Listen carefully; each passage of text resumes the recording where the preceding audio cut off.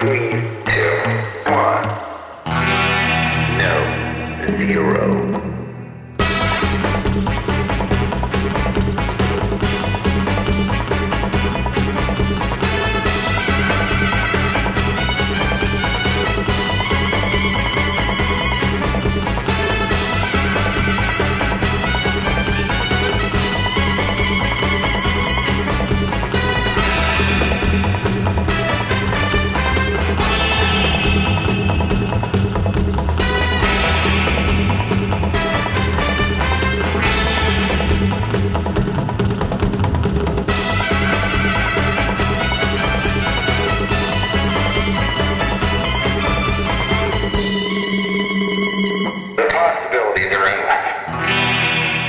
Greetings, listeners, and this is Bob Mitch back on Costume Station Zero, and I'm here with the second half of my discussion with Mr. Scott Sebring.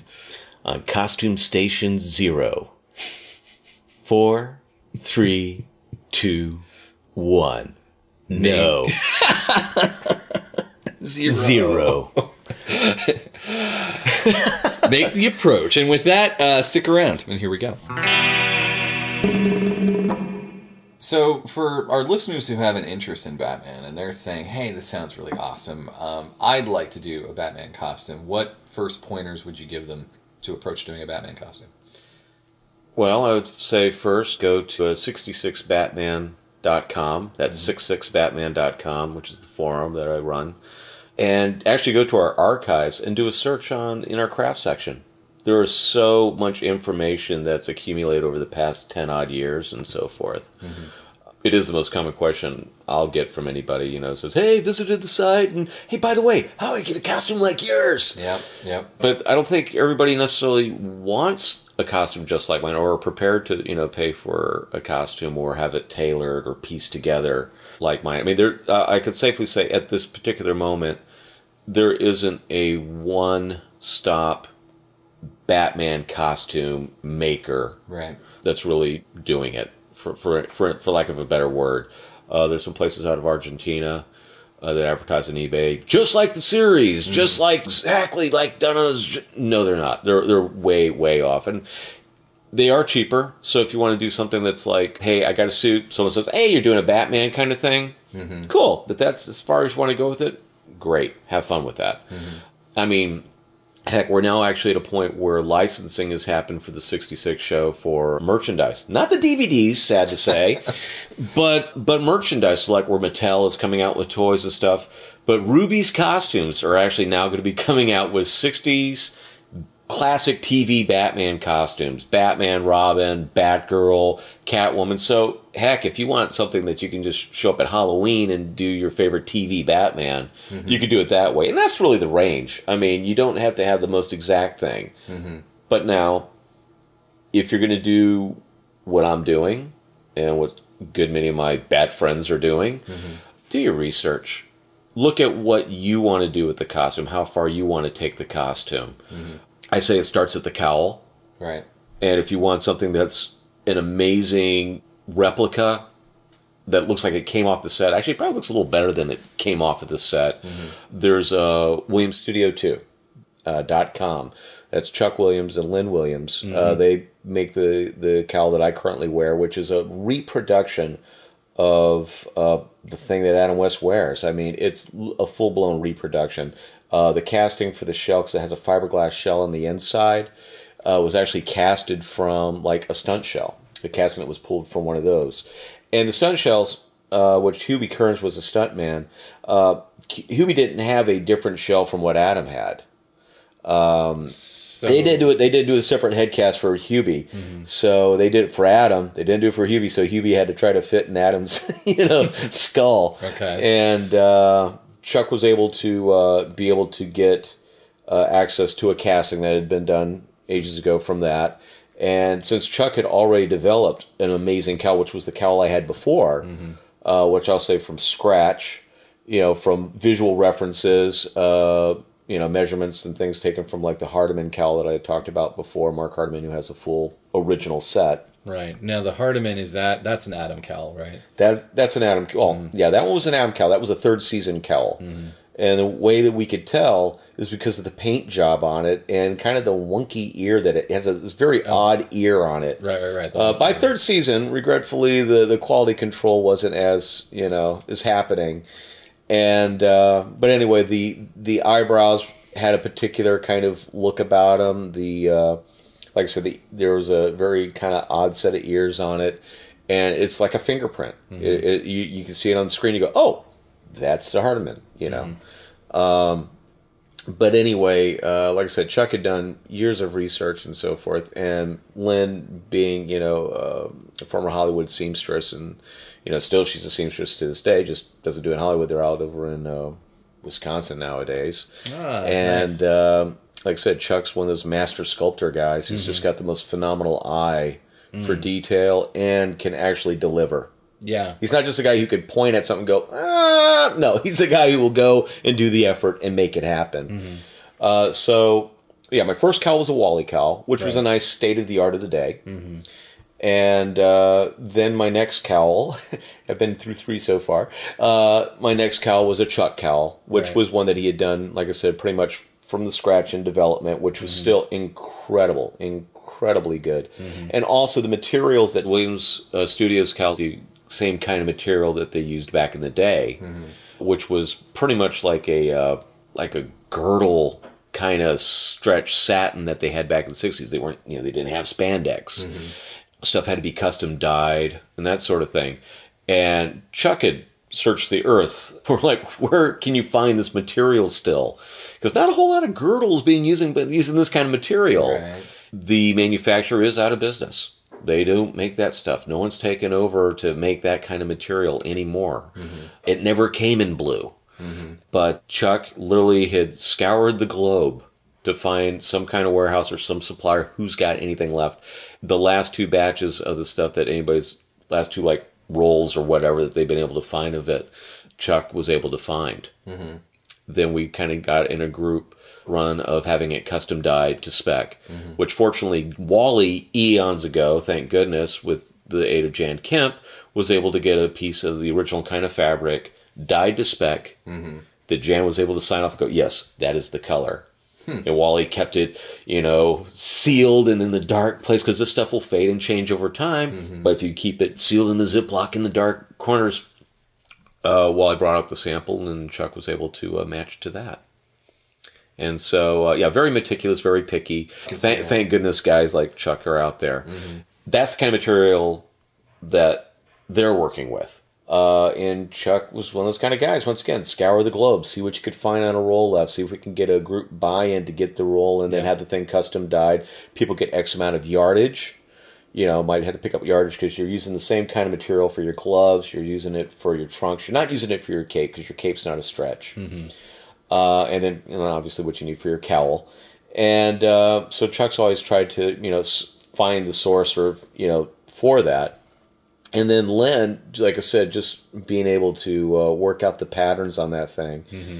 And the quality, just the sheer you've seen the things, okay? But their quality and what they do. I mean, Len's hand stitching is like, it's more refined than some machine stitching I've seen. Absolutely, yeah. I do have a question. I recognize that Chuck's current cowl is, pinnacle of bat cowls. Yeah. But out of curiosity, because this is just more of an exercise, the whole idea of having an original to work from versus no matter how good your eye is going off a visual reference, and you've owned and worn both, what were the differences in terms of both approaches to the cowls? Well, I could definitely tell you, and Chuck will say this as well, the... what I'll call the trying to think which way I'm going to describe this.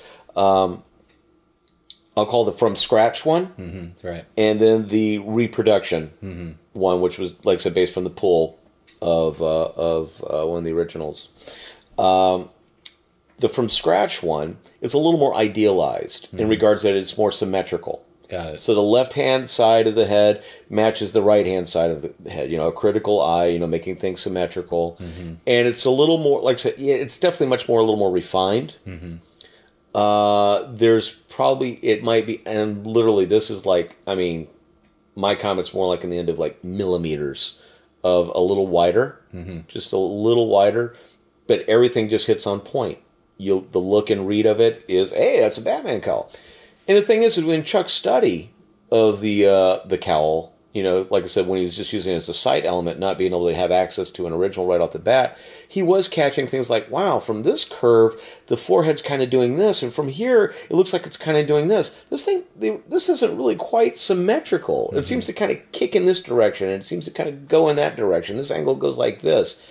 Those were observations he kind of made along the way, and also how it kind of sat on Adam's head. Right. You look at pictures of just how it was in relation to his head.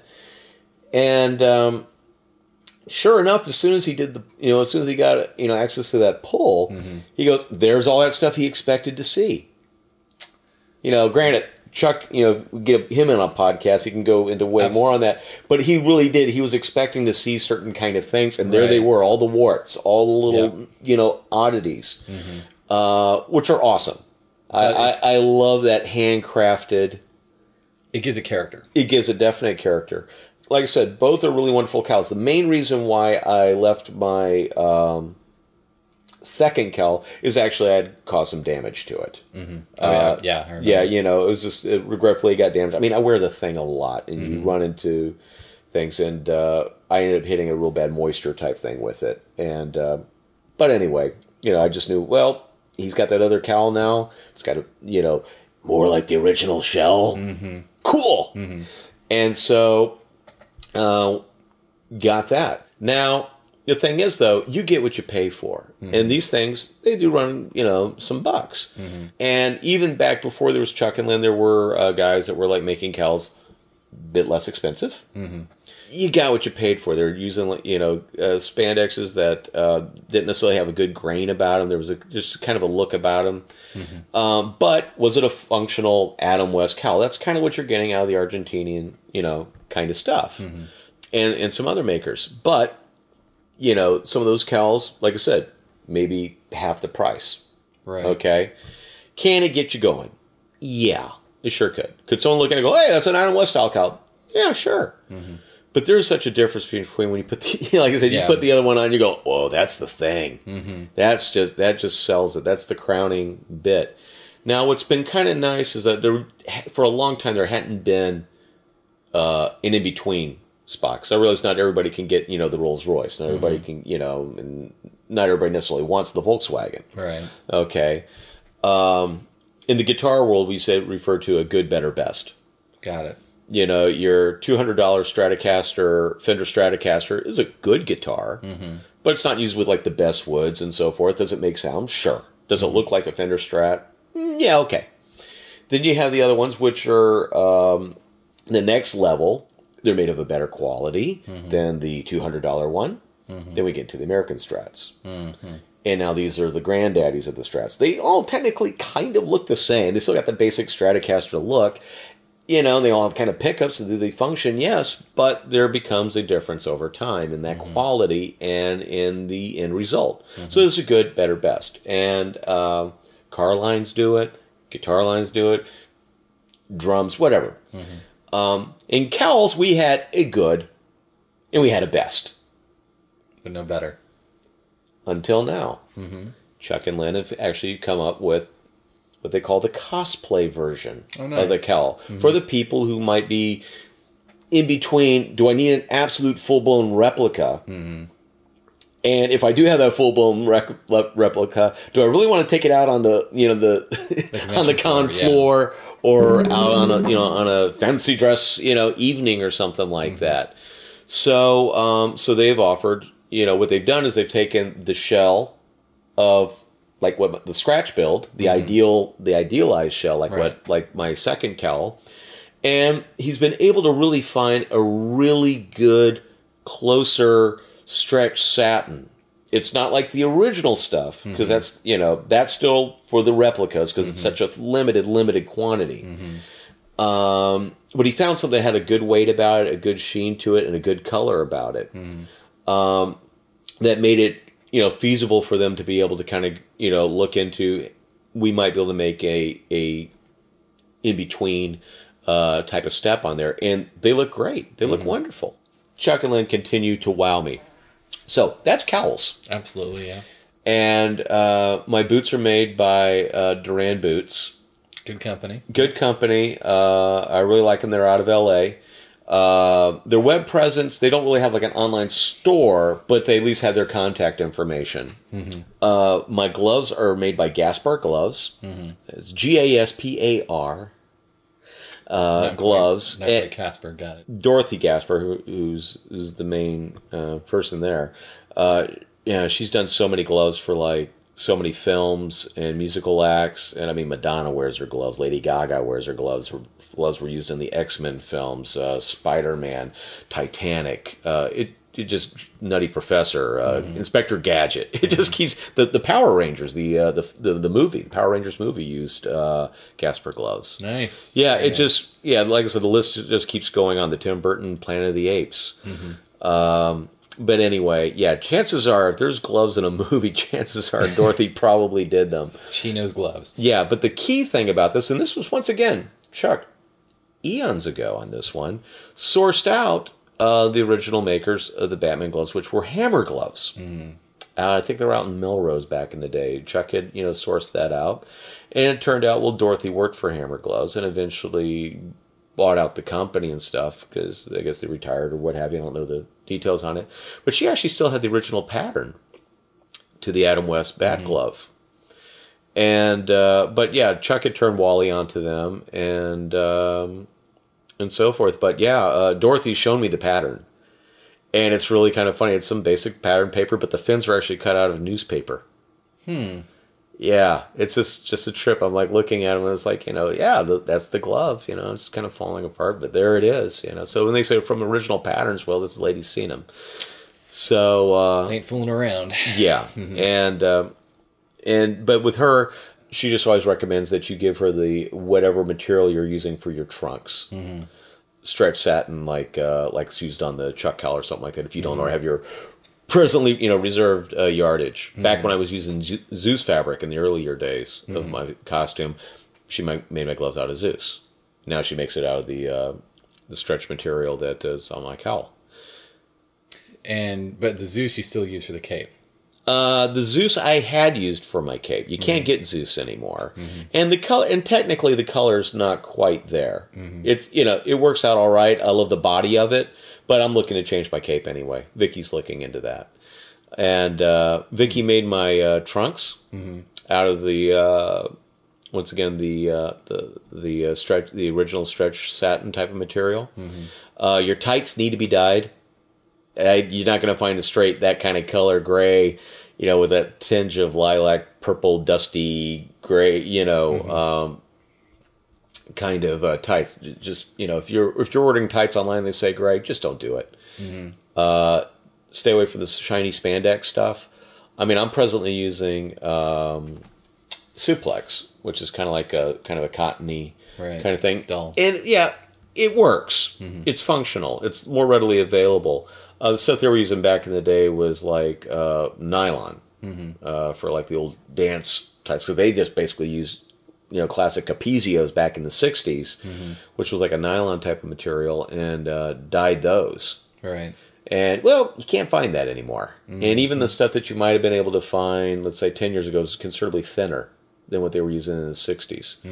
So you got to find your tights, got to dye them or make them. Let's see. So I got that. Trunks. Vicky did my trunks. My belt was done by a gentleman named Billy Lloyd, who's no longer with us, and he only made a couple. He only made a couple of those belts back in the day, but he put so much love into those things. He put a lot of love into them, and he generally did them mostly for just friends back in the day. But I mean, I'm talking about something nearly 9 years ago when I had gotten my utility belt. But yeah, they were far and few. And but honestly, Chuck has been making some belts here and there. I don't know if he's got them currently available or not, so if he starts getting flooded with email, he can blame me. Right. But his are more accurate. Mine's just got a lot of love behind it, from the guy who made it and so forth, and who was eyeballing it back then. And, Chuck's had, access to the Hardiman collection now, which is opened the door immensely as far as to our knowledge. Like I said, Wally had some access to it back in the day. I got to have some access to it a couple of years ago, to the originals, to make some notes for Chuck and so forth, which is on the previous part of this podcast, I believe.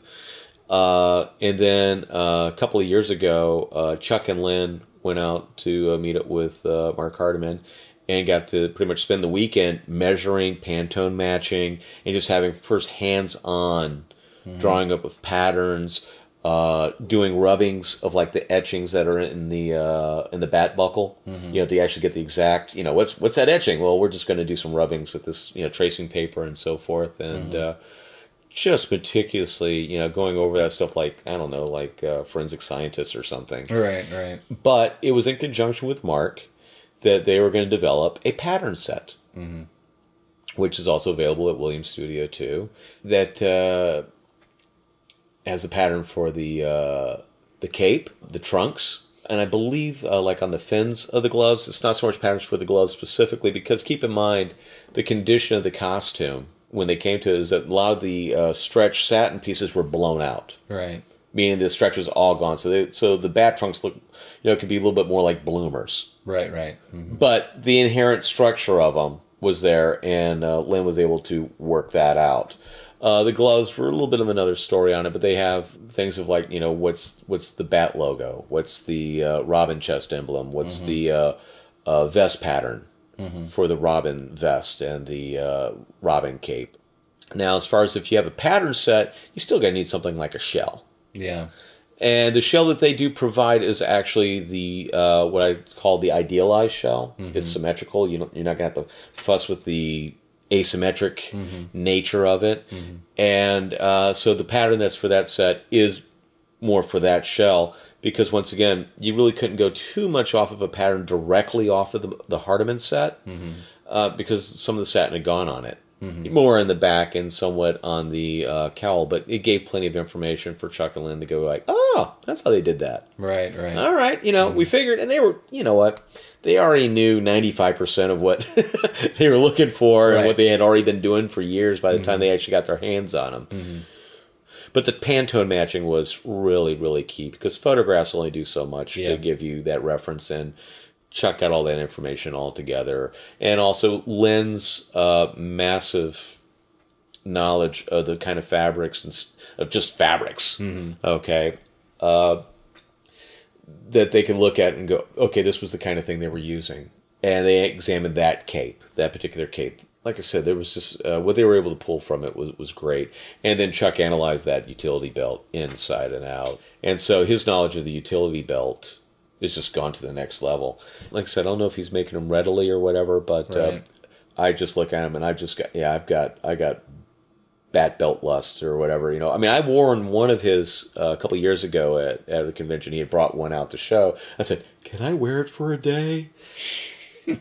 And I fell in love with that thing. It was just awesome. It really was. Yeah, as a matter of fact, I got to wear it at Dragon Con again this year. My Robin, Alex, got that belt from Chuck years later. He had bought it from Chuck, and I said, "Alex, can you bring the Batman utility belt, to Atlanta?"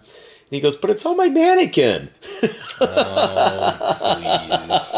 Like we've heard that before. Yeah, but anyway, So I see a Chuck belt in my future. Those are the pieces, But you do. I think if you got to take it to that kind of level, you have to piece it out. You just have to. But it's becoming more and more that the main resource is going to be Williams Studio 2, and they have an Etsy presence. That's where you mainly get their store, but they have a website. Whether or not you're going with the patterns, whether or not you're ordering some pieces from them directly, and it all remains, depends which way you want to go on that. But they do not make a complete costume at this particular point. They're not doing the tights, and they're not doing the boots or the gloves, to my knowledge, at this time. I think that's all the major points. But what does one do about a bat emblem for your tights? Williams Studio 2. Thank you. Yes. Williams Studio 2. My first thing I ever got from Chuck before he even started making cowls was a chest emblem. Okay. Well, we can always swing back to Batman if something else occurs to you, but let's finally start talking about some of your other costumes. Okay. Let's talk about the Phantom. Yeah, Phantom. one of those ones that it was everything about timing. I was always a big fan of the Sunday newspaper, Phantom. I never thought he ever got decent treatment in any other media. I like the Tom Tyler Phantom serial. Mm-hmm. Of course, Tom Tyler just rocks those serials, whether it's Captain Marvel, right, preaching to the choir with you, yeah, and or the like I said, or the Phantom. Anyway, it wasn't really, and then the Billy Zane film came out in the '90s, and I missed it. You didn't even see it in the theater? I didn't get to see it in the theaters. You knew it was out, right? I knew it was coming out. Oh, okay. Because they put the billboards out for that film. I swear to gosh, they put the billboards out for that film like a good 6 or 7 months before it actually had hit the theaters out here. So I was always kind of confused. Okay, it's coming out. Is it out yet? No, it's coming out. Is it out yet? You know? Mm-hmm. And it was also in a particular period of time where I was working in a recording studio. Mm-hmm. And my life was in a dark room recording albums for people and producing and engineering and stuff. So I was just glued to that studio for a good couple of years. So I don't think I caught much in the way of mini films or anything like that. So when I came up for air, what? Oh, the film's gone? Mm-hmm. How was it? Didn't do well? Oh, gee. It was like that kind of thing. It was there and gone, sadly. Yeah. Then it wasn't really till hanging out here with you and or a buddy of ours, Justin. Mm-hmm. Checking out the film that I'd always been interested in. And I always thought the costume was interesting from the stuff I had seen of it, that kind of tattoo art type thing. Right. And Justin was talking about, what would it take to, recreate that kind of tattooing art?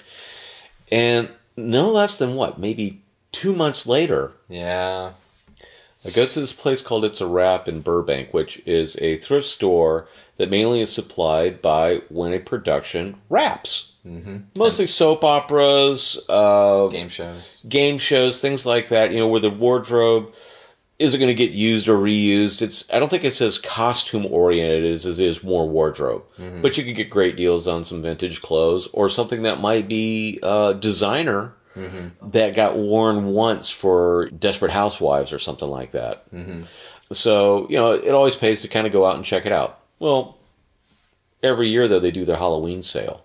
That's the cool time. That's the cool time, because that's when they're buzzing out we're not talking about designer jeans now. Now we're talking about capes, Shakespeare clothes, your serfs, Mm-hmm. The cast-offs from all the various Star Trek Enterprise, Star Trek Deep Space Nine. Right. Yeah. And it just happened to be this particular year, which was, 2008?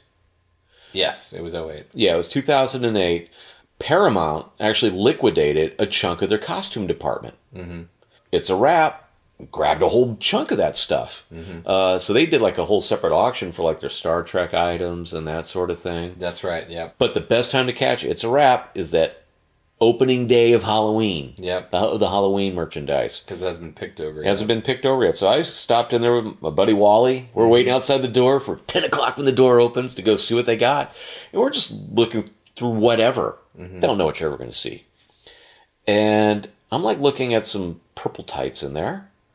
They got kind of some skull patterns on them. Uh-huh. They got, this kind of like, and I'm like looking, there's like several different pairs or so. Like, what the hell? This looks like, oh my God, I think this is the Phantom. I think this is the Phantom suit. So I'm like turning to Wally, who had seen the film, and he's going, oh, dude, I think that's the Phantom suit. How many are there? And I said, I don't know, but I'm going to try on a pair, uh-huh. I picked up a couple tunics, put one on. Oh, it's got a hole in it. I can't use that one. Mm-hmm. And then, so I got these other ones, and I got a pair of tights and so forth. And then Wally, who collects costume pieces and so forth, totally jumped on whatever I wasn't picking up. Mm-hmm. And I remember I was pretty strapped for cash at that time, really strapped for cash. Like I even had to call the wife to let her know, hey, I think I'm gonna buy something here. Mm-hmm. And I said, honey, I found some costume items I want to pick up. It's a tunic and tights from the Phantom. And is it okay if I get them? And she goes, well, how much? Total $32. Because they were $15 each. They were $15 each. They had no idea what they had with those. Amazing. And I actually did. I said, there's another tunic. I might pick up another tunic. She goes, and she's going, oh yeah, jump on it. If they're that cheap, jump on it, because I wanted to get the other tunic for Justin. Mm-hmm. Mm-hmm. But I didn't have a cowl. Mm-hmm. I didn't have the trunks. I didn't have the gun belt. Didn't have the rings. Didn't have the boots. So everything else had to be cobbled together. But yeah, the thing was that I had, though, the toughest part, because these things were just uniquely made, and they were And I came to find out in the production of them, they had a guy, an artist, take a pair of tights and do painting and stenciling and all this artwork on them. And then they took the tights, cut them up, and made patterns, scanned them, and then silkscreened the patterns onto the material with all the... so they were ready to go patterns. They had the pattern tabs on them and the artwork already on them. That's pretty smart. Now, weren't if I remember rightly, it's kind of a nylon material, isn't it? Yeah, it's a nylon mesh that they did in dual layer, so it created this cool moire looking effect on top of one another. But made them very fragile. That's why they made so many of them. Sure. Because they could get torn up pretty quick. And I imagine the tunics gave up more than the tights did, it seemed. Or more tights were damaged over time. I don't know. But fortunately, I had a pair. I ended up eventually putting together the gun belt myself, working with leather, and got a buckle online that was supposed to be like a Phantom style buckle. Wasn't quite up to spec, but it was a nice starting point for me to take that buckle, modify the skull on it and so forth, and then do my own casting and mold of it and create my own buckle. But yeah, the belt, the one thing I couldn't do with the leather is I can't sew leather. Right. Or at least not the amount of stitching that needs to go around for a full gun belt. But I found a shoe place out in Studio City that the guy, he didn't really want to do it, but he went ahead and did it. And when he gave me the quote, and it was so darn low, thank you. So I said, no, it's just a simple stitch right here and a stitch right here. And if you just go all the way around on this one, I'll be happy. Please. Pretty please. And yeah, he did it. So, I don't think he'll ever do that again. But but yeah, I was able to eke out my own gun belt with it. And I resurrected my Trek boots made by Duran Boots for the Phantom. Found some cool rings on eBay. Rings were not a problem. And the cowl, though not completely done the exact same way they did in the film, which was like a latex kind of rubber kind of, which meant casting ahead and stuff, Vicky sewed some pieces of neoprene. That's right. More like a scuba cap type style. So there are some seams where his on the film are no seams. Mine does have some seams. But the artwork covers most of that. And I spent the better part of the next 3 days masking off the stenciling based upon screen grabs. And the Blu-ray wasn't even out yet. Right. So I was going by some, DVD and just whatever photos I could find. Matt did the masking on that thing for about 3 days. I remember listening to a lot of Big Finish Doctor Who audios, as a matter of fact. Right. Listening to those while I was doing all the artwork on that. Didn't you also stencil the trunks? Yeah, that was that was a different technique, actually. I did stencils all over the mask, and then I airbrushed over that, and then just hoped it turned out right. And then the trunks were slightly different. I worked out a pattern in Photoshop of what I kind of thought, because I had to kind of approximate what was the pattern of his trunks. I knew they were kind of a diagonal motif, so they were kind of doing like they didn't do the classic black and purple or black and blue diagonal trunks that he has like in the comics. Right. But they went with the diagonal pattern of the tribal tattoos. But they just went in a diagonal stripe. They were the various skulls that were kind of tied in with what went on his tunic and tied in with what was going on with his cowl. So I already knew what the skulls kind of would be doing and kind of their size. And I looked at, they looked to be more like triangles and kind of zebra, kind of stripy shapes. So I worked out something in Photoshop of what I figured would be that kind of pattern. Then I printed it out on a very large, like 13 by 9 sheet. And Vicky and I did manage to find some nylon mesh. I dyed it. In steps, as I do anything, I did it because nylon will take. That was the beauty of it. Found the mesh in nylon, and nylon will take a dye. So I worked my way into the shade of purple I felt would match the rest of the tights. Got really, really, really close. And then I took fairly low-tack adhesive spray. Anyway, I made this print of the pattern. Took a low-tack adhesive spray, sprayed it across the paper, and then I laid out the mesh on top of the paper because the paper... The size of that paper would accommodate just enough to make the pattern for one half of my trunks. The front half or the back half. Okay? It was just big enough. And so with the low tack, and then the mesh sat flat on there, so I could see right through the mesh to see the pattern. Right. And then I sat there with a Sharpie. and a lot more Big Finish audios traced over the pattern that I had made with a dark purple Sharpie, and it gave me the right kind of read. And because you couldn't spray it because it would fill in the gaps. Right. And I felt like more stenciling, more cutting out for the amount of time it'll take me to cut this thing out and so forth. How about, and the nice thing about it was because it was adhesive to this really thick, like, photo paper, it didn't move or budge or anything like that. If I just took the mesh and just tried to start drawing on it, push and pull and so forth. But because it had this adhesive, it held to it. And then pulled it out.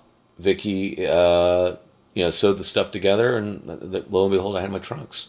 Wow. So I think So- that leaves the guns, right? Well, the guns were just some Colt air guns. They weren't even and out here, at least, I just got clear plastic guns for like Walmart.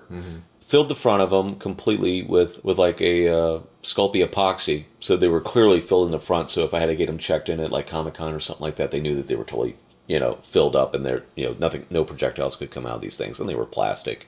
And then hit them with a high gloss spray paint. The guns was the easiest thing, as far as making, for the Phantom. But that was fun. That was a fun suit to put together. It was not one of those. The Phantom himself was a character that I really, really loved. The film I really enjoyed once I finally got to see it. I assume at the time on VHS when it...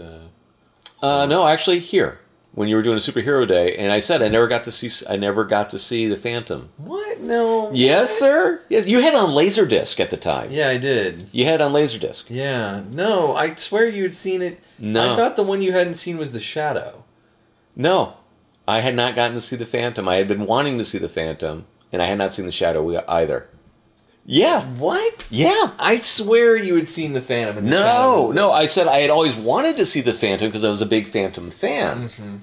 But I could never kind of get a hold of a VHS. It was the DVD apparently came and gone so quick that it was already out of print. Wow. Yeah. So you saw it here for the first time on like that first sort of 4th of July movie day where we just saw Pulp Heroes. Yep, absolutely. Wow. And that was where the conversation about, and I had seen, like I said, pictures and so forth, but never got a chance to really get to catch the film. So so the timing was everything. That I just finally seen the film. That was summer of '08. Now that I'm really thinking about it. Yeah. Wow, that is the ultimate case of the timing. sun and moon aligning for a costume I think I've ever heard in my life. Yeah, because that's where the conversation where Justin and I talked about the detail on that thing. So it was fresh in my mind, and then that was in July. September is the Halloween sale, right? And then I had up until Comic-Con to kind of finally get it together. The longest time I was trying to figure out how to do the cowl. Right. That was the fact. I actually, for a long time, was trying to figure out how to do that cowl. Which is funny. Nowadays, our buddy actually owns an original cowl from the film now. Justin bought that cowl that was up on, was it the RPF or eBay? One or the other, but no, yeah. He brought it here one day. Oh my god, wow. I can't believe I blocked it out. You're right. He brought it, but this is years later. I remember when it was up initially. Yeah. Yeah. It was a cowl with a mask, wasn't it? And then I can't remember if he had the mask. I don't know if it had the mask because the mask was separate to the cowl, the black mask.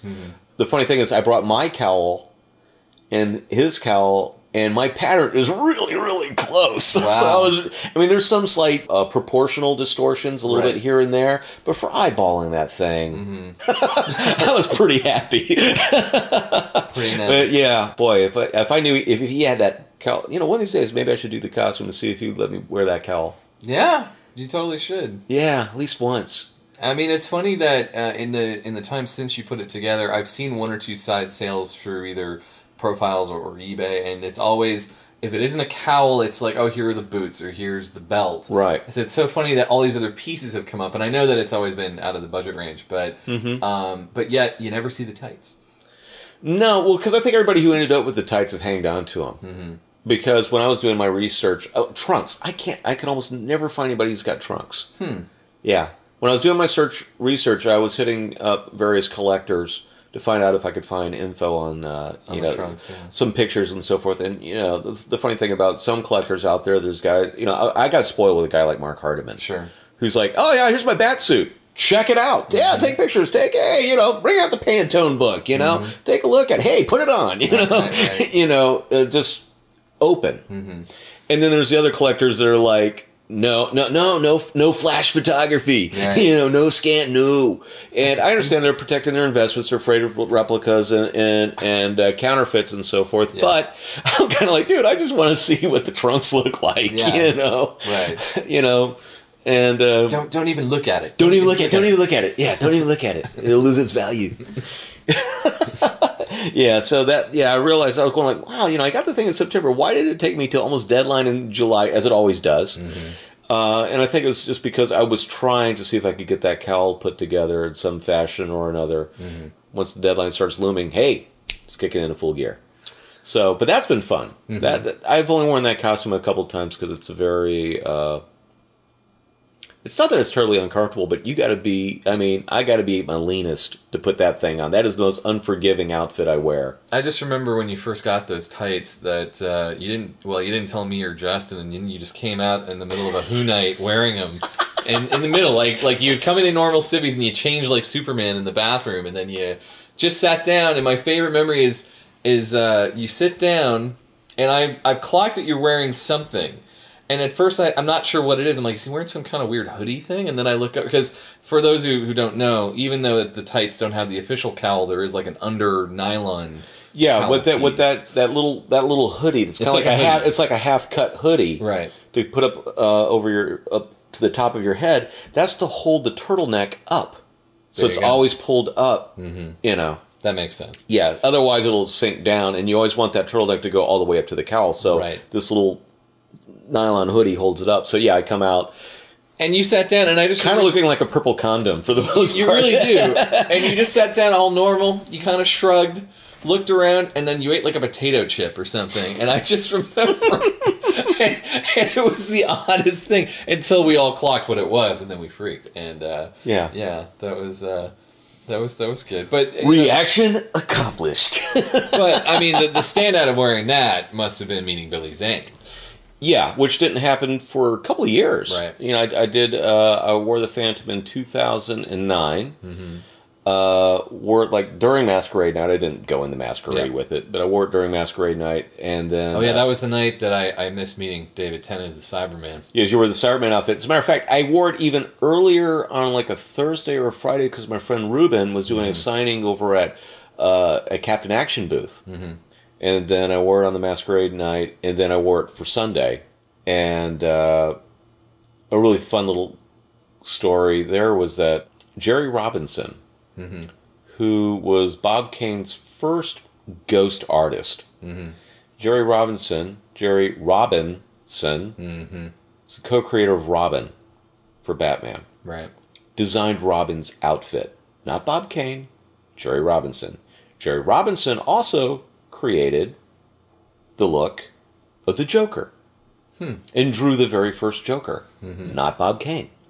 Jerry has since passed away in the past year or so, but he was an older fellow, and he was at Comic-Con, and I like going through the artist alley, because these are the guys who made why we're doing these things, And I saw Jerry, and I've seen Jerry before as Batman. As a matter of fact, Alex was with me dressed as Robin, and Jerry goes, "You're Robin?" And he goes, "Yes." He goes, "I designed that costume." I said, "See, you could blame him for the tights, old chum." I was dressed as the Phantom. I saw Jerry, and I just waved because he was looking in my direction, and he called me over. He gestured for me to come on over. And I thought, well, this is interesting. Okay, I'm the Phantom. I don't think he did anything with the Phantom. And he sat down, and he goes, and he was in a wheelchair at this time, and he said, "Do you know who created the Phantom?" I said, "Well, that was Lee Falk."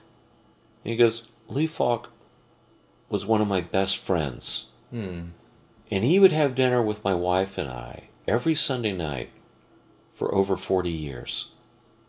And I just was so happy to see his creation being represented. Wow. And getting to see one of his creations still out there. That was cooler than seeing him when I was Batman." Sure. Wow. That he appreciated what I was doing on that. And I even saw Adam West that day, because Adam was at Comic-Con that year. So I saw Adam every day. Right. But I came by as the Phantom, and Adam's going, "Scott, You're the Phantom. You know, I always liked the Phantom. I used to read them in the newspaper. Do you have the rings? And I showed him I had the rings. He goes, Fred, he's got the rings. Adam actually got a kick out of seeing the Phantom. Wow. Yeah. Mm-hmm. And so it was fun, but I didn't touch it again until, because you always try to make room for other costumes and so forth. Was it until, I got to see Billy Zane at a Hollywood Autograph show, like about a week or so before, it was like a week right before Comic-Con of 2011? Sounds right. 2011. And once again, it's not a the Hollywood show that he was doing, it's not a convention type atmosphere, so showing up in costume, definitely stands out. Mm-hmm. But I thought, I wonder how many people Billy's ever seen in costume like this. Turned out nobody. He saw me and he was so infinitely cool about it. Mm-hmm. He had a big smile about it. We took all kinds of pictures. We even had the one where, when I always associate the Phantom would always have his arms crossed over his chest. Mm-hmm. Very popular pose of the Phantom in the comic strips over the years. Very stoic and arms crossed. So when we were posing for a picture, Billy was just totally looking at the outfit. He goes, "This is really good." I go, "Well, this was the stuntman's tights, but not the cowl." He says, and Billy, he says, "Well, what pose should we do now?" And I said, "Well, we could do this one here, like with the arms crossed." He goes, "Oh yeah, like old jungle, like we're doing an old jungle saying." And then Billy and I quipped the pose as old jungle saying. That particular venue also offered proper portraits with a full background and the flash photography and all that sort of stuff with the strobe lights. Mm-hmm.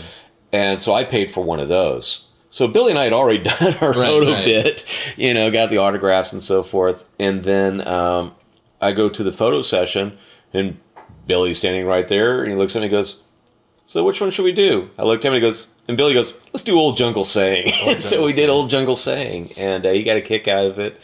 And then eventually he was asking me things like, he says, "Do you get dressed up like this sort of thing often or whatever?" And I said, "Oh, I did this at Comic-Con back in 2009. He goes, "Well, there's Comic-Con coming up like this week or something." I go, "Yeah." He goes, "Is that any good?" I said, "Oh, yeah." He goes, "Are you going to be going as the Ghost Who Walks?" And I didn't hear him too well. I go, "Who?" "Ghost Who Walks, the Phantom." I go, "No, I know who the Ghost Who Walks is. I just didn't hear it the first time." He was letting his geek voice, get out a little bit. Mm-hmm. And it turned out that he ended up showing up at Comic-Con. That's right, yeah. And he says, "Yeah, I'm thinking about going." So I packed up the suit for that Comic-Con. I had originally planned on doing it, but it's a pretty easy suit in general. You just got to blacken your eyes a bit for the black mask portion of it. And he was, like I said, anytime I've ever seen him, he's just always been really cool. The Phantom, yeah, excellent costume and photographs extremely well. Maybe if I can get back down to Phantom fighting weight, I'll have to put that thing back on again. Mm-hmm. Would you ever consider doing the Tyler Phantom? Oh yeah, that's one I've totally toyed with, the idea. Yeah. Actually, in all truthfulness, I would probably like to do the Tom Tyler. I'd say, "Hey, I'm doing the Tom Tyler one," but I think I might want to just do more straight comic book one, maybe slightly inspired by the Tom Tyler, but there's some things about the Tom Tyler that, oh no, I would want to change that. I might want to change that, I don't know. And I don't know if I would want to go with that hot material he would have been wearing back in the day. Because pretty much he was wearing like a full-blown sweatsuit, Yeah, no, good point. Fair point. So it's hard, but never say never, Again. Yeah, exactly. Never say never again. Exactly. So, yeah, I love the Phantom. So, aside from the Phantom, let's talk a little Star Trek. Let's talk Captain Kirk. The most improbable outfit I think I had done as far as my initial fandoms, because I'm not a Trekkie. I'm not a Trekker. Okay. Though I have played the role. I am a very casual Star Trek fan. I love the original series. I could not tell you the name of all the episodes. I couldn't tell you the name of all the guest stars. I'm not even sure which level the engineering's supposed to be on. So yeah, turn in your Star Trek badge at that point. Right. But it kind of happened around the same period as the Blu-rays hadn't quite come out yet. As a matter of fact, that's right. Yeah, they hadn't quite come out because what had happened was that Vicky, it was like Halloween. We stopped by Wally's place as we do, and it was like Halloween. It was like a weeknight, so it wasn't like kind of hard to think of, what you can do for Halloween. And we weren't dressed up for anything. I think we were in the area. Well, I said, we're going to go over to so-and-so's place. And a couple of his friends showed up in costume. And he thought, well, Wally's got that closet full of different costumes and get-ups and so forth. Maybe we can dress up as something. And I kind of put together like retro 70s guy with like a fro wig and big lapels and platform shoes and, like Disco Dan kind of thing. Gotcha. And Wally had one of the red women's Trek uniforms in there. And it fit her.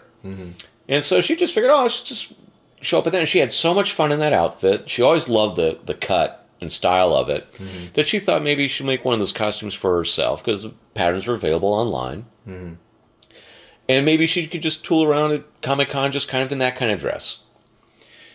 And the idea kind of grew. We were doing our Doctor Who nights here. I started talking about, I had worn Wally's Captain Kirk outfit once for a Halloween quite a few years ago. And he had a hairpiece. That's right. That was given to him by the late Leonard Stone, who was like in Willy Wonka. And he was like one of those guest stars on so many shows back in the 60s, like Lost in Space, Wild Wild West, that kind of stuff. And anyway, Leonard didn't need a toupee lace wig. But someone had given it to him, so he's like, I don't need this. So he gave it to Wally eventually. And Wally's like, who's got a full head of curly hair, he certainly didn't need this kind of hairpiece. But we looked at it and we go, it's kind of like Kirk hair. It had a kind of a Kirk feel about it. And me, who is follically challenged, popped that thing on and I was like, Scotty. So I thought, you know what, I'll put the Trek outfit on sometime, put that wig on and just have some silly fun with it on a Halloween. And I did, had fun with it. So when Vicky talked about doing her outfit, I thought, well, maybe if I could borrow that hairpiece from Wally at some point, maybe you could do a Trek uniform. So Vicky put together my Trek uniform. We got boots done over at Durant's. And then you and I started kind of talking about, well, a landing crew. Yeah. And that's what I was talking about was that, see, at Comic-Con, I see people in Trek uniforms, usually like, whether it be Deep Space Nine or Next Generation or something or Klingons. You throw a stone and hit a Klingon. Yeah. But usually it's like a person who's just wearing a uniform. They still got their Comic-Con swag bag. They're digging through the comics. They're getting their stuff. Or it might be a husband wife who's kind of doing the costume kind of thing, but they're not really doing the cosplay experience. They're just kind of like wearing their uniforms. It's kind of like attending Ren Fair or something. Right. No insult to Ren Fair people either. No, but I know it's much more casual. Right. We came up with the idea that we hadn't seen anyone do the full classic crew, which kind of surprised us considering how big they are in pop culture. Exactly. Right. Hey, if a group of these guys got together, like, and look at that color. We always talk about the color, the gold, the blue, and the red. It's just like I said, that Technicolor '60s type palette. I thought it'd be great to see a crew. So when we're kind of thinking about, well, Vicky, and have her dress, and that, and then I think a couple of our friends, she said, well, I can make red shirts if anybody wants to be a red shirt. So she was already trying to work on my Kirk outfit, and then started talking about, well, you figured you probably wouldn't make a Spock, but you'd be, work out to be a McCoy, and the Star Trek experience was going to be there San Diego with their first the tour. Actually, the tour. They were doing their tour, and they had the bridge, the old style bridge out there. So we thought, wow, if we could do a photo op in costume, but we didn't have a Spock lined up at the time. Yeah, that's right. So it was just we were just kind of putting the feelers out there. Just this would be something kind of casual. And it ended up kind of growing into this thing that we had at least 2 red shirts. We had a McCoy. We had Vicky in her red dress, and then eventually, when you were finding someone who was interested in doing Pertwee, you looked at him and said, "This guy might be a good Spock." Yep. And Vicky, always eager to try out makeup and stuff, totally worked with him. We got a wig for him to kind of get that haircut, and she made the uniform. She did all our tunics. That's right. Yeah. She did all our tunics, and then I think we kind of did some makeshift things with some of our slacks and so forth. And like I said, did you get your boots from Duran at the same time I got mine? No, the boots I had the first year were just cheap black costume boots. That's right. That were way too big on me, but that now reside in my Morbius costume. Gotcha. Repurposed as you should. The next year is when I finally upgraded to the Duran boots. Yeah, I got those Duran boots, and I went with the Cuban heel. Oh, man. I know. It looks great, but man, I'm sorry. Guys are wimps when it comes to higher heels because we're It's- not used to it. It's so true. They look fabulous. They look but fabulous. I cringe when I think about wearing those boots. And I wear those boots for Kirk. I wear them for the Phantom, and I wear them for Zorro. Yeah. Very good move there, Scott. You tripled the threat. Hey, great black boots. You can't go wrong, you know? Just got to limit how long you Oh, wear them. and no, I don't use it for Captain Action. I was going to use it for Captain Action, but Captain Action's boots come to a point. So I ended up going with some more standard costume, Right. Standard like Batman black pointed style boots, you know, for Captain Action. And they're probably those are probably one of the more uncomfortable boots I own. Well, I do remember that we lucked out that Art Asylum had come out with those great replicas for the communicators and the phasers. That was the year they all were coming out in toys. But we were delayed a year in getting the tricorders. That's right. The first year we didn't have the tricorder, and then the following year we scooped up every tricorder we could find, and but our crew grew. The crew instantly grew.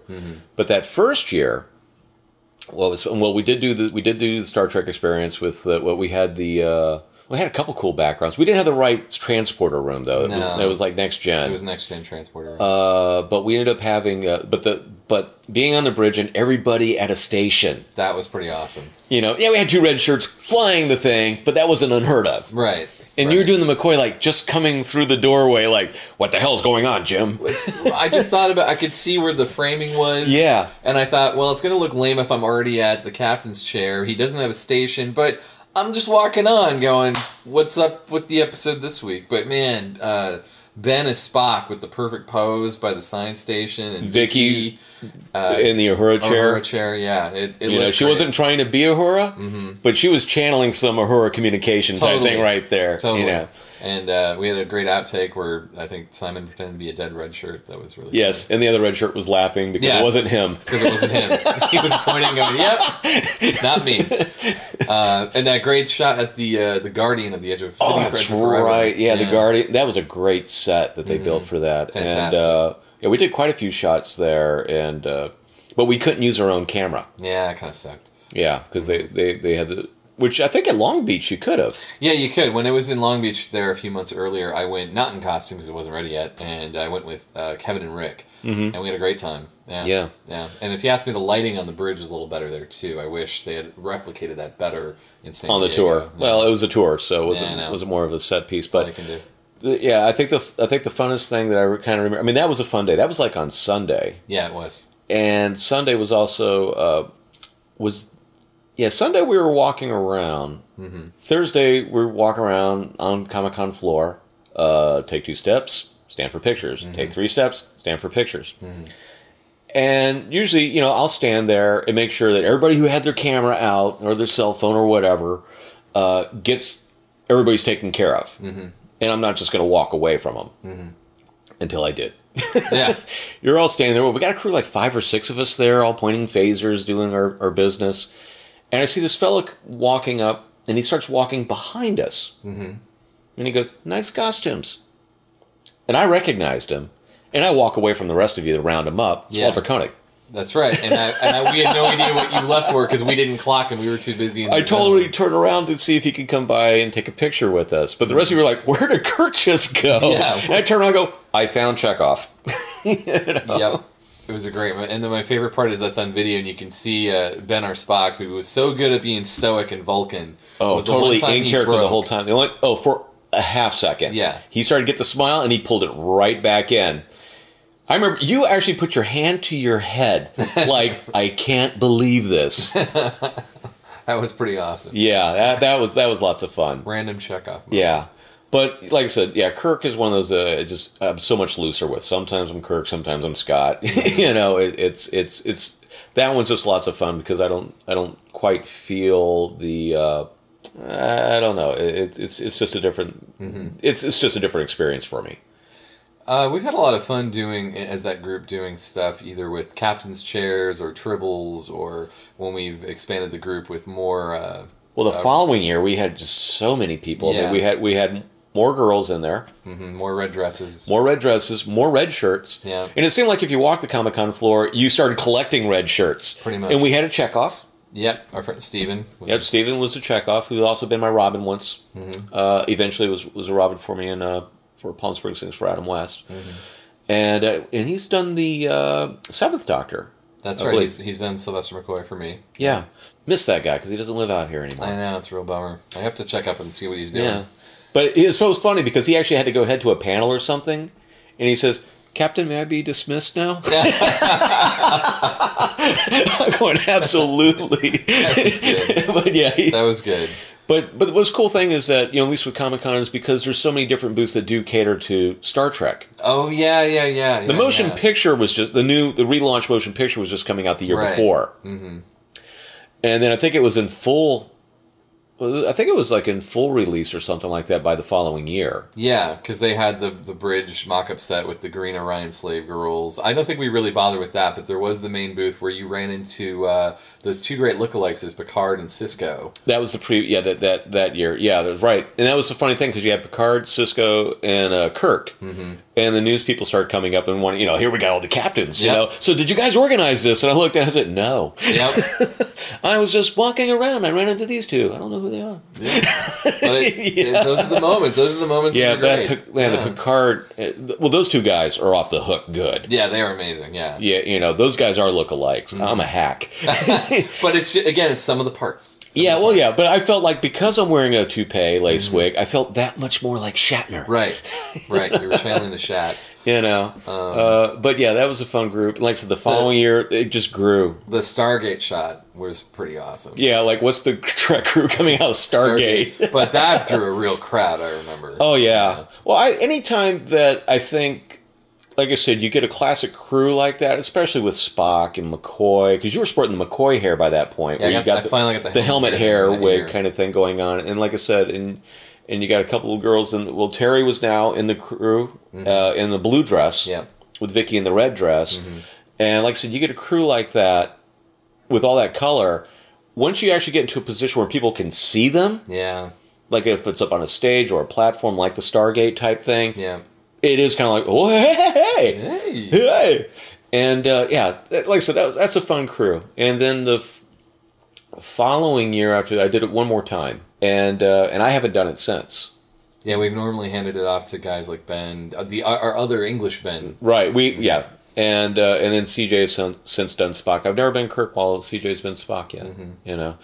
But maybe someday, one day. But once again, with any kind of costume, you try to plan out X amount of time. Mm-hmm. To make if you're doing Comic-Con, I got X amount of days. What costumes? And I don't like doing multiple costumes on the same day. Mm-hmm. I have done it, and come to realize I really don't enjoy that. Mm-hmm. It's a little too taxing, and I feel like I'm not putting the costume out there really, really long enough. Yeah. To give it the proper run for its money or what have you. Yeah. And I'll always do Batman. Mm-hmm. It's like, okay, what are you doing at Comic-Con? Well, Batman. Mm-hmm. And used to be Batman would have to be 2 days. Mm-hmm. I would always do 2 days of Batman. And I've also tried to work out that I try to keep Sunday open as the option to not do costume. Right.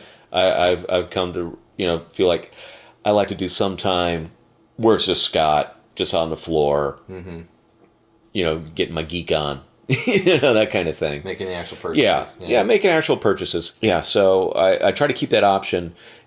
Sometimes I'll go through Sunday night in costume at all, and then, depending how Saturday went or how I feel Sunday morning, I might just pop another costume on. Or repeat a costume that I had earlier in the week. Right. That's just what I'll do. So, I did that this year. Or this past year with Lone Ranger. Yeah. Well, that had been on your burner for so long.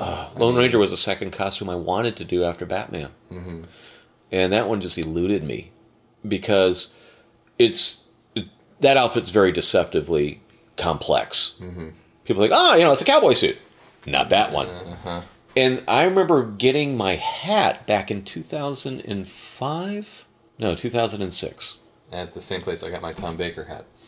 Right. Mm-hmm. Baron hats. Thank God I got it when I did then, because it was cheaper than it is now. Mm-hmm. It's because I think the price of beaver felt went up, which is what his original was done. And I had gotten the hat, but I knew things like the gun belt, which is a completely customized gun belt, more expensive than some cowls out there. Jeez. or can be. At least at that time it was. The boots are not standard cowboy boots. They're like these kind of ranger boots. I don't know how else to describe them. But they kind of, think of kind of like a stovepipe, kind of black cylinder that goes up and kind of goes almost straight around the leg, except it has this little notch in the front. And it's very similar to kind of like a biker boot. Right. But biker boots are about 2 to 3 inches shorter going up the leg than the Lone Ranger ones. And his toes are more pointed. They're not squared off like a biker boot. Or a little more rounded. And so the boots was kind of like, and Duran doesn't make cowboy boots. That's right. They don't have the proper molds to do that style boot. So I just always was like, well, if I got to get a custom cowboy boot made, that's going to be even more expensive than the gun belt. So it was one of those kind of things I always kept my eyes open, like, hey, if I ever see the boots, that might be the first step. That ended up not being the case. Like I said, it eluded me for years. That I got the hat back in 2006, toyed around with the mask and the neckerchief kind of thing. Then this past year, I just, every once in a while on eBay, I really don't live on eBay, but every once in a while I'll type in some keywords, see what comes up. Right. And I typed in Lone Ranger gun belt. Just look at the sticker shock lately, because I figured it had to have gone up since I was looking over the years. And I found something painfully cheap. It looked even better than some of the more expensive gun belts I saw. And it was coming out of Mexico. And I'm like, serious? And I'm like looking at the pictures going, this thing looks amazing. And I showed it to Vicky, and we were like looking, she knew how much what we thought the gun belt would run me. And I just said, this is telling me it's time. The moons have now begun to align. I'll tell you how good the moons aligned on this one. I ordered the gun belt. Right. And I went and said, well, I gotta take care of these boots. The boots are gonna be a problem.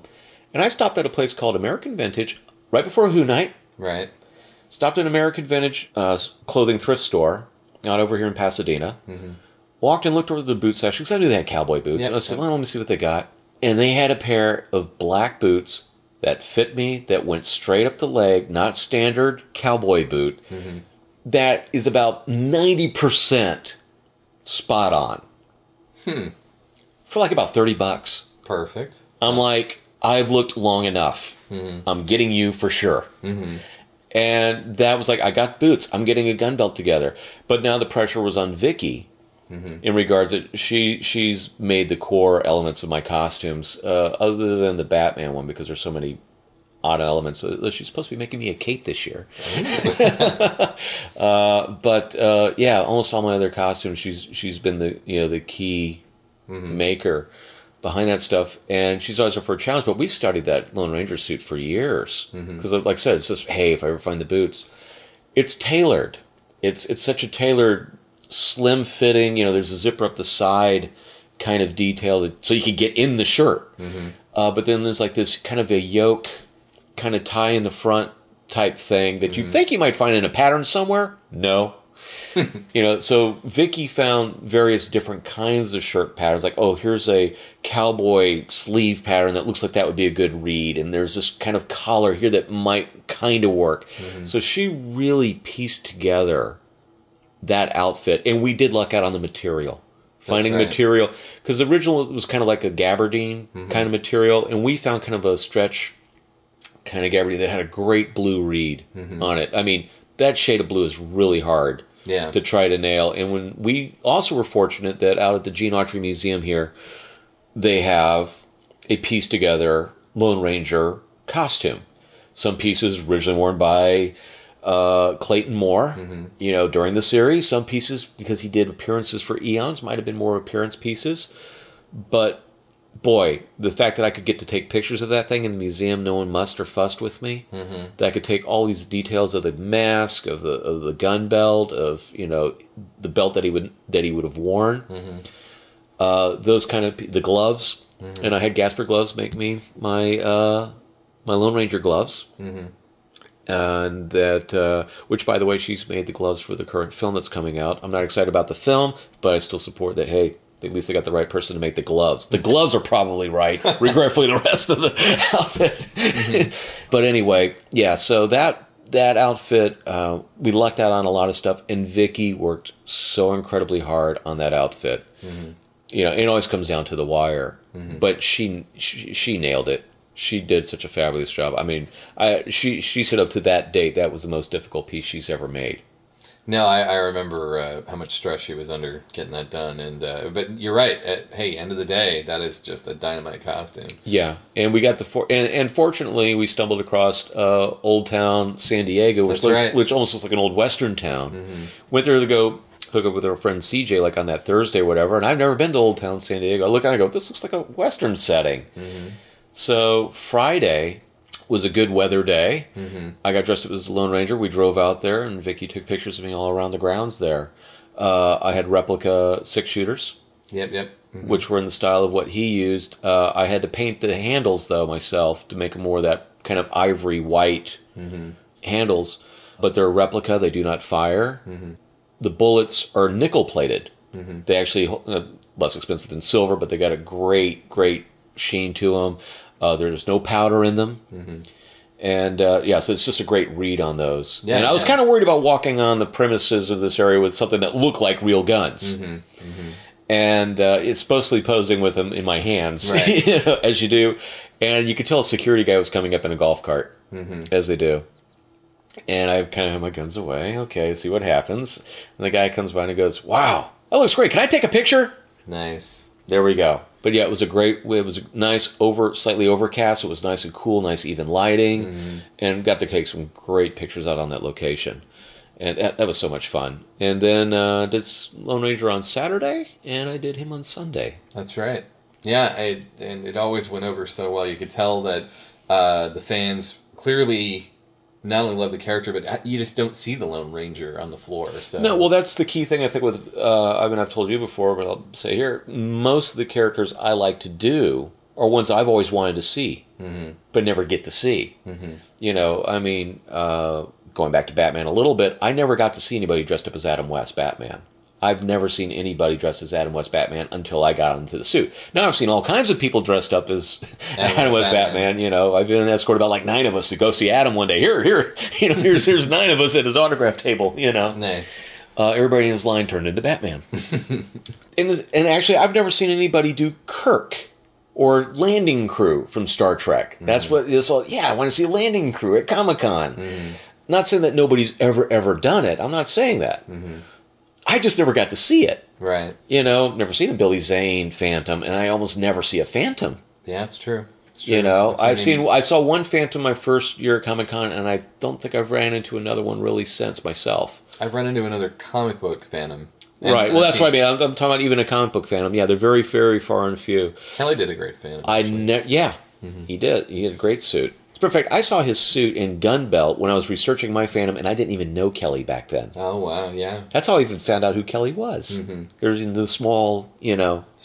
Small world. Mm-hmm. Somebody goes, oh, Kelly made that. I go, who's Kelly? Mm-hmm. That was my reaction. Mm-hmm. You know? But Lone Ranger, I never saw anybody do the Lone Ranger. And mm-hmm. Clayton Moore, he's right. Like I said, those classic characters, Batman, the Phantom, Lone Ranger, Green Hornet. You know, these were guys I never got to see. Mm-hmm. You know, a Landing Crew, Captain Action. You know, I always like going for this. And it's not because of their rarity. It's just I like doing characters that I wish I got to see. Yeah. Yeah. You know, that's just what it comes down to. You know, I mean, I've seen Superman. Lots of Superman out there. So just doing characters, like I said, I grew up with. I just loved, like Clayton Moore is just even a guy. I never got to meet him. Mm-hmm. But everybody who's ever met him said, oh yeah, he was fantastic, you know, and I read his autobiography and it's just, he's, grade A quality guy. So yeah, there's those kind of characters that, like I said, those resonate with me. Those are the ones that I would love to see. And the funny thing is Captain Action I had planned on Captain Action back in 2006.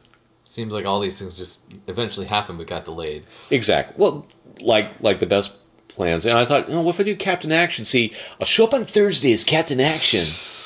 And then like Friday, Saturday, and Sunday, I'll be the various characters that Captain Action could be.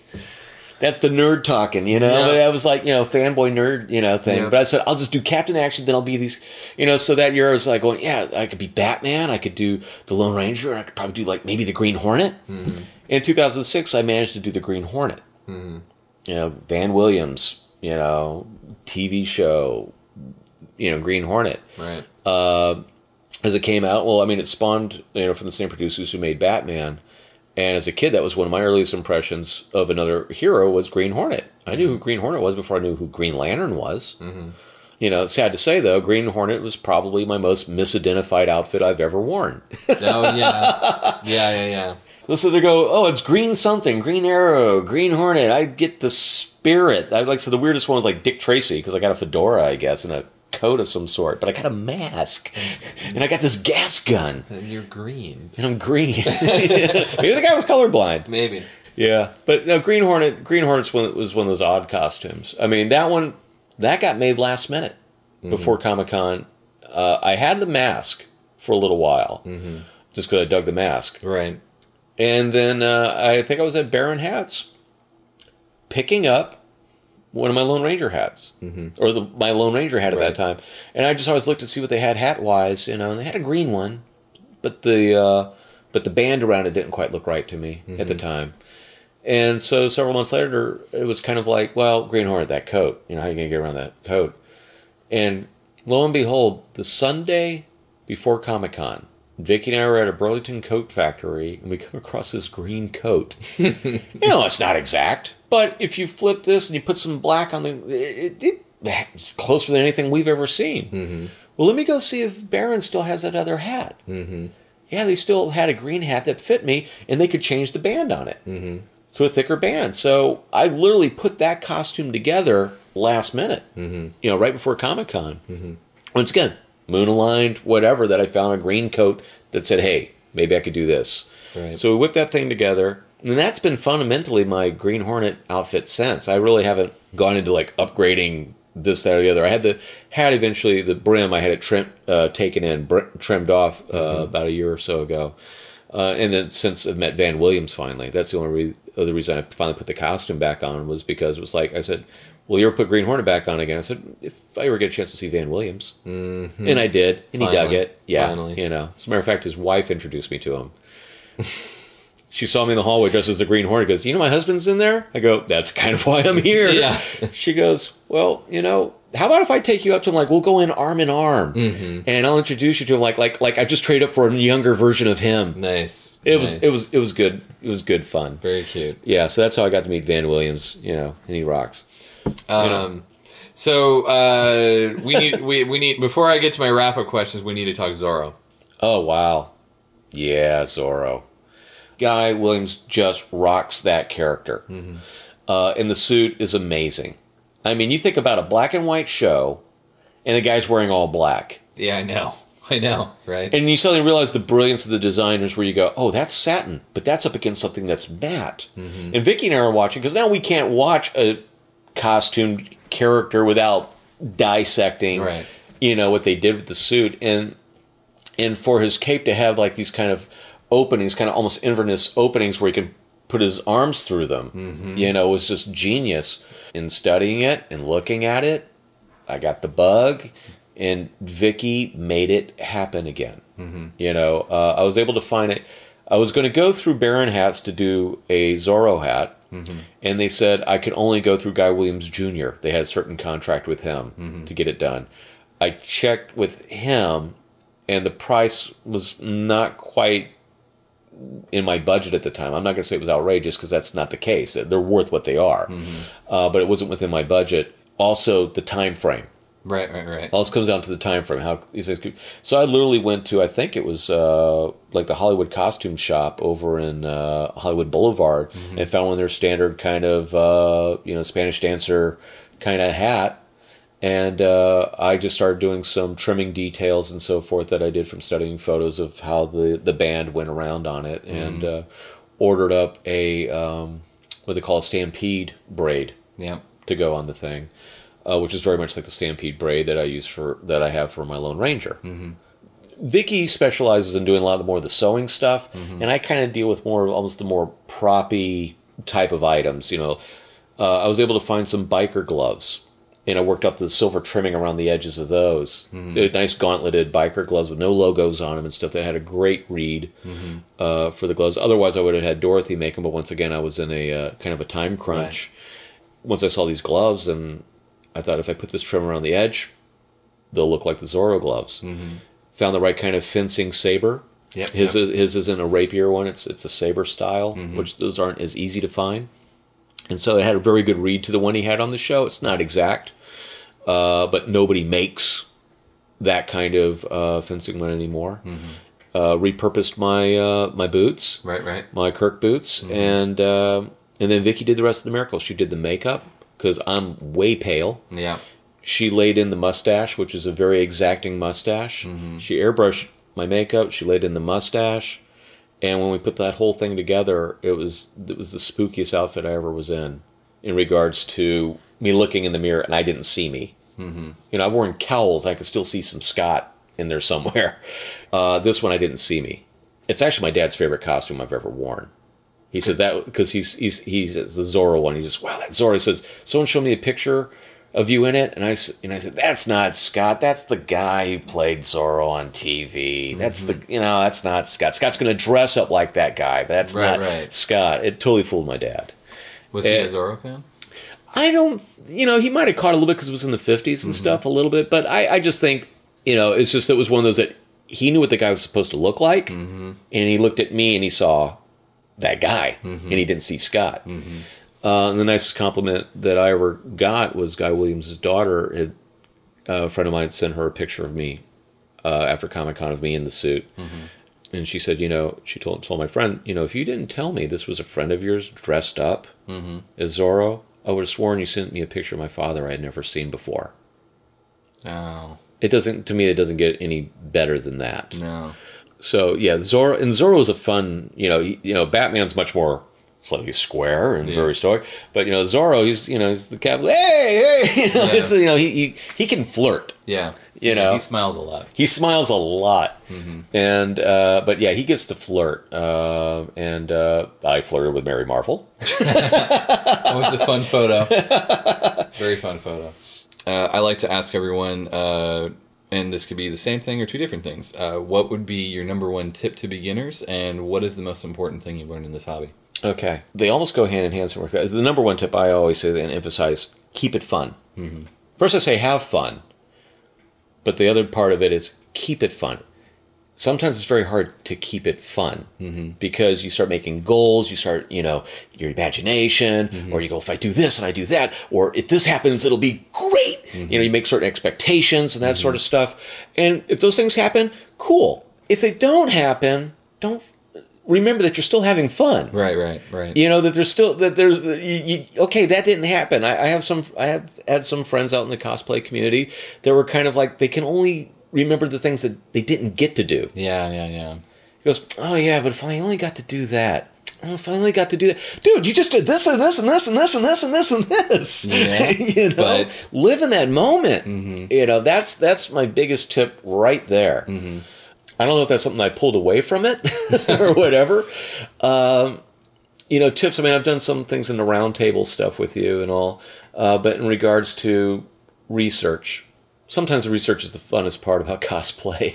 Yeah. For me, it's like the treasure hunt. Whether you're looking for the item or you're trying to look for the information. And when you uncover some kind of information, that's almost as fun. I go, whoa, didn't know about that. That's cool. Even if 50-odd people knew about it, hey, I didn't know about it. Right. So what do I take away from it? Share. Share in the fun. Share in the experience. And share your experience with others. Whether it's something that you learned from making a prop piece or a costume disaster that could have been avoided. The dynamics of groups. How to handle yourself around a celebrity, there's so many things, but the thing is just sharing the experiences, sharing the fun.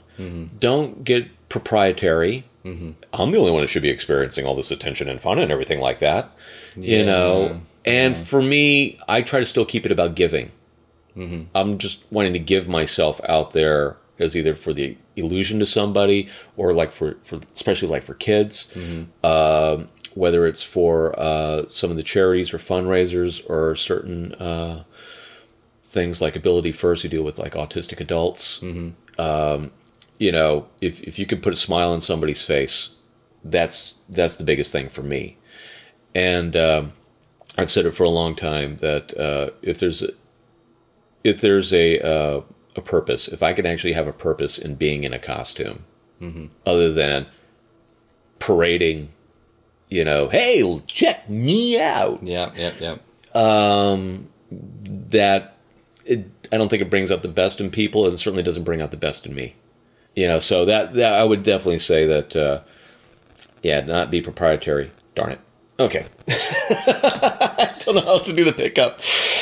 I was just going to ask if you have anything on your plate right now coming up. Well, we're that time of year right now, so we're kind of in that in-between bits, and where you're kind of like, am I planning for the next convention? Am I going to do something different or something? I don't know. But I mean, I got to do Dragon Con for the first time this year. And that was an experience. Very different from Comic-Con. And I can't say, some people kind of go like, well, Dragon Con or Comic-Con? And I'll say, I'll never give up Comic-Con for Dragon Con or any other convention so far. I've found nothing else that really takes me there, Right.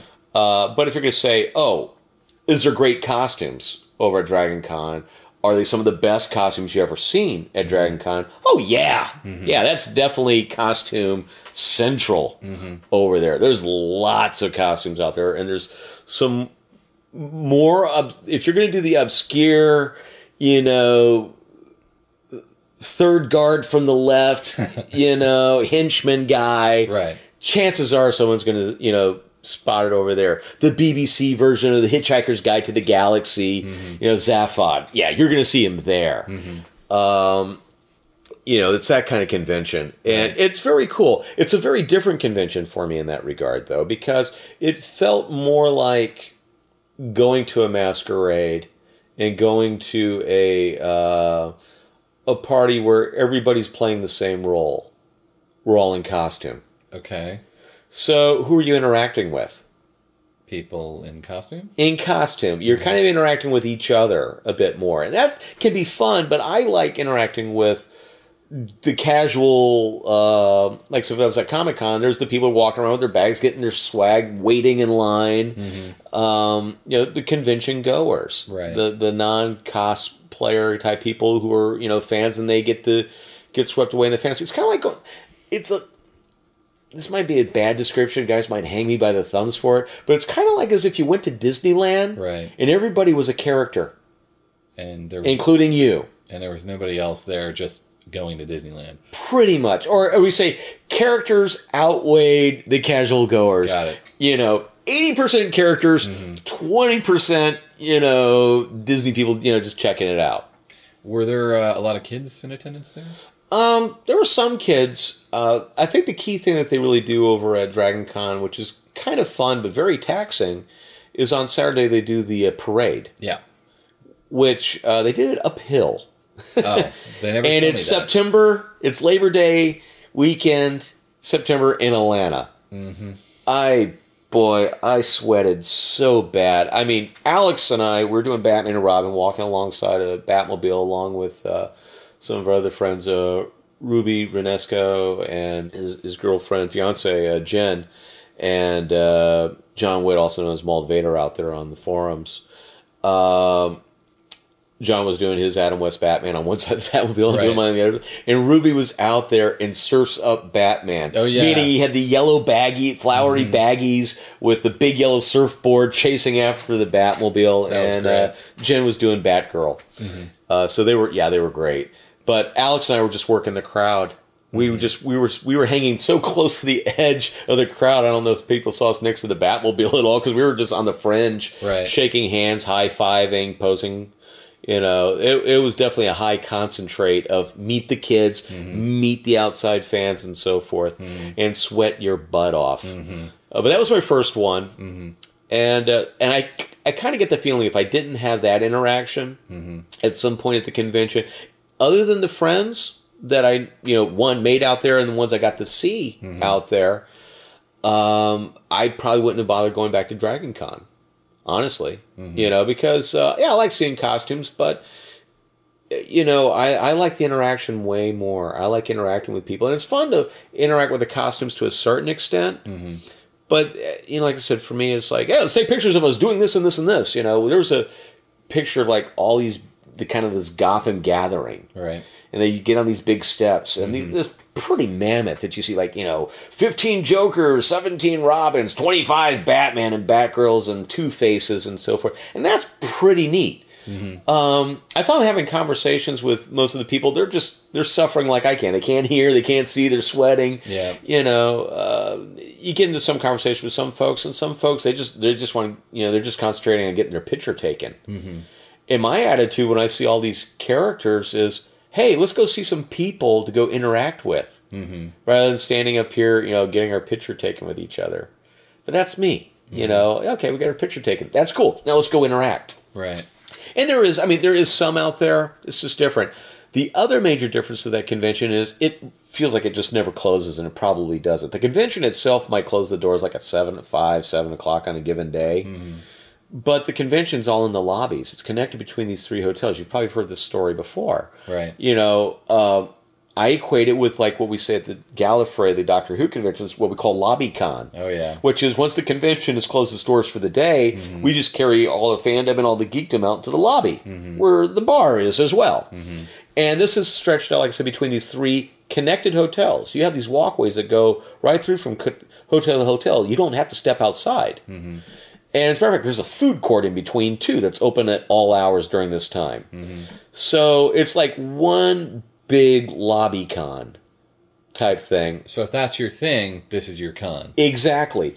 For me, I have to say, I went to go check out I didn't participate in LobbyCon in costume a whole heck of a lot.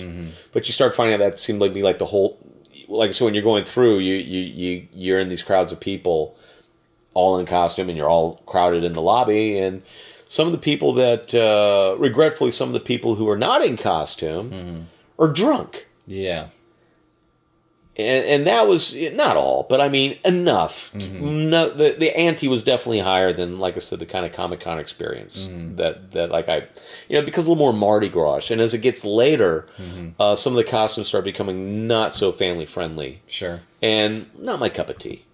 So, but I loved hanging with my friends. And I did love seeing some of the costumes. I mean, like I said, I step into a elevator and there's, Mr. Miracle and Metamorpho. And they look awesome. Right. And I'm just like, okay, I don't think I've ever capped these two, at Comic-Con or what have you. But yeah, it was really, that was very cool. But yeah, so, would I like to go to Dragon Con again? Mostly to see my friends that, like I said, I made out there that pretty much just do Dragon Con. And now that I kind of got an idea of Dragon Con, now I kind of know what to expect with Dragon Con. I think it's a way of pacing myself of how to attend it. Right. It's just a little different. It's not much different than when I first went to the Doctor Who convention, Gallifrey. The first time I went, I expected it to be kind of like a different kind of convention. And it wasn't that kind of convention. And now I found my niche. I found, okay, this is how I attend this convention. But the first year, it's a little, I don't know if I like this. It's different. And, so Dragon Con, if Vicky and I can afford to do, because I'm not giving up Comic-Con. Yeah. I am not giving up Comic-Con. I don't think we're giving up Gallifrey. Well, it was funny. You told me, because you nearly missed Comic-Con, and had you missed it, it sounds like you would have highly regretted it. Oh, yeah. I was regretting it before I even got to finally go to Comic-Con. I was regretting it. And I got to Comic-Con and loved it.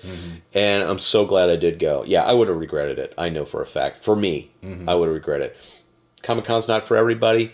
Dragon Con's not for everybody. You just, you got it. But, thankfully, you got, there's a choice. And that's the cool factor.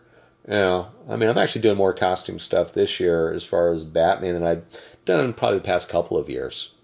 I've gotten to do a bit more charities. I've gotten to do a bit more hospital visits. We just got finished with a group of us going to City of Hope. You did the picnic this past June. This past June, which I was not able to attend.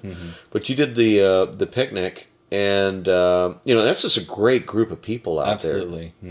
And that's when you feel like you're actually paying your debt to society or something while you're doing this cosplay thing, that you really feel like you're at least doing some good with it. Mm-hmm. And we actually got for Halloween, a group of us were out to the hospital itself. We had Captain America, Superman, Spider-Man, Green Lantern, and myself, and I don't think I'm missing anybody else. Forgive me if I have. And we just did the rounds, met with the kids, and eventually we were meeting with the adults. They liked us so much for the Halloween thing. But yeah, like I said, just try to do your good. And yeah, so once again, it's been fun.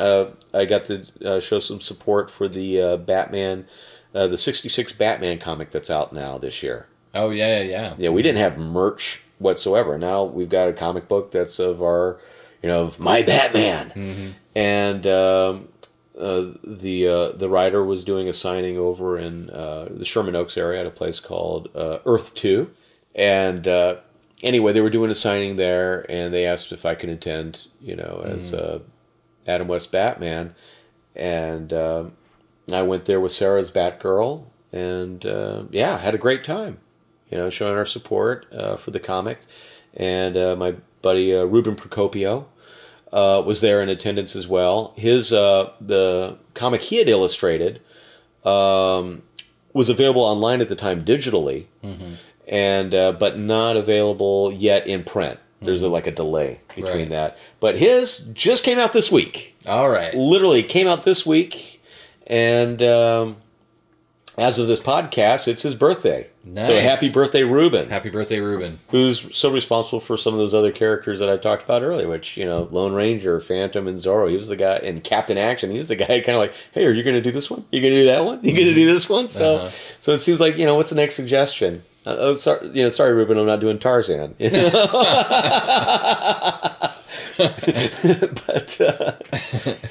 But yeah, so it's been still wearing, like I said, still wearing the tights and still having fun with it. And future conventions, ideas for them.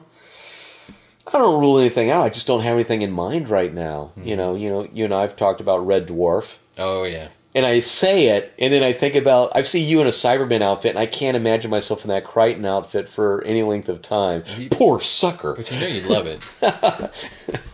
Once you're in it, you'll overlook it. You'll overlook it. You'll love it. Yeah, well, someday, maybe one day. Okay. But, Hitchhiker's Guide.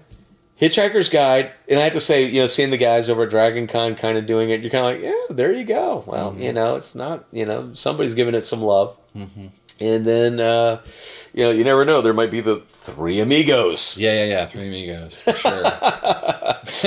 And, of course, there's the possibility at Big Wow of doing a full 66 Batman group. Yep, Kelly was talking about that. Mm-hmm. And, as a matter of fact, I think that kind of spawned from hanging with him at Comic-Con this year. He was standing next to me. Doing my Batman thing, and he was a spirit and so forth, and he goes, man, I so regret getting rid of my Frank Gorshin Riddler outfit. Mm-hmm. And I think he got the bug again. Hopefully he continues with that, because I would love to do the 66 as a group at Big Wow, and this will be my first Big Wow. Yeah. So I'm looking forward to that, because I've heard nothing but good stuff from you guys, and it's got that vibe of, like I said, the interaction aspect. Yeah. I love to interact. That's the biggest fun for it. I'm not hi, I'm in costume, check me out. Oh, you have your costume. No, check out my costume. Mm-hmm. No, I just love providing the illusion. Right. I just like to go out there and be a character. Mm-hmm. And, I don't know what it is, but I'm looking forward to, still having fun with this. I'm not done yet. Well, we keep talking about various other superheroes and certainly the Red Dwarf crew, and now we're talking a little Hitchhiker's Guide to the Galaxy, so you never know what could be in the future. Where can people find you online, Scott? ScottSebring.com. I mean, that's the easiest one, and you can find any of the links that I'm out there. I'm at batfriend.com if you want to see some cool multimedia stuff of the old Batman TV series, of photos and a virtual Viewmaster on there. But that site's pretty effectively, hasn't been updated in eons. And I do most of my stuff either at the forum or my own blog, ScottSebring.com. Awesome. And my album's available on Amazon. There, I'll do a plug there. No, absolutely, yeah. Sink or Swim, available on CD and MP3 download. For anyone who likes the wonderful theme of this podcast and wants to hear more, go check out the album. It's good stuff. All right. Well, Scott Sebring, it's been a pleasure. Thank you for being on. Thank you, Bob. It's been a long time coming. For those who don't know, this is a retake of a podcast we did months ago, so I'm glad to do this properly. So with that all said, thank you very much, and we'll be back next time with more Shop Talk here on Costume Station Zero.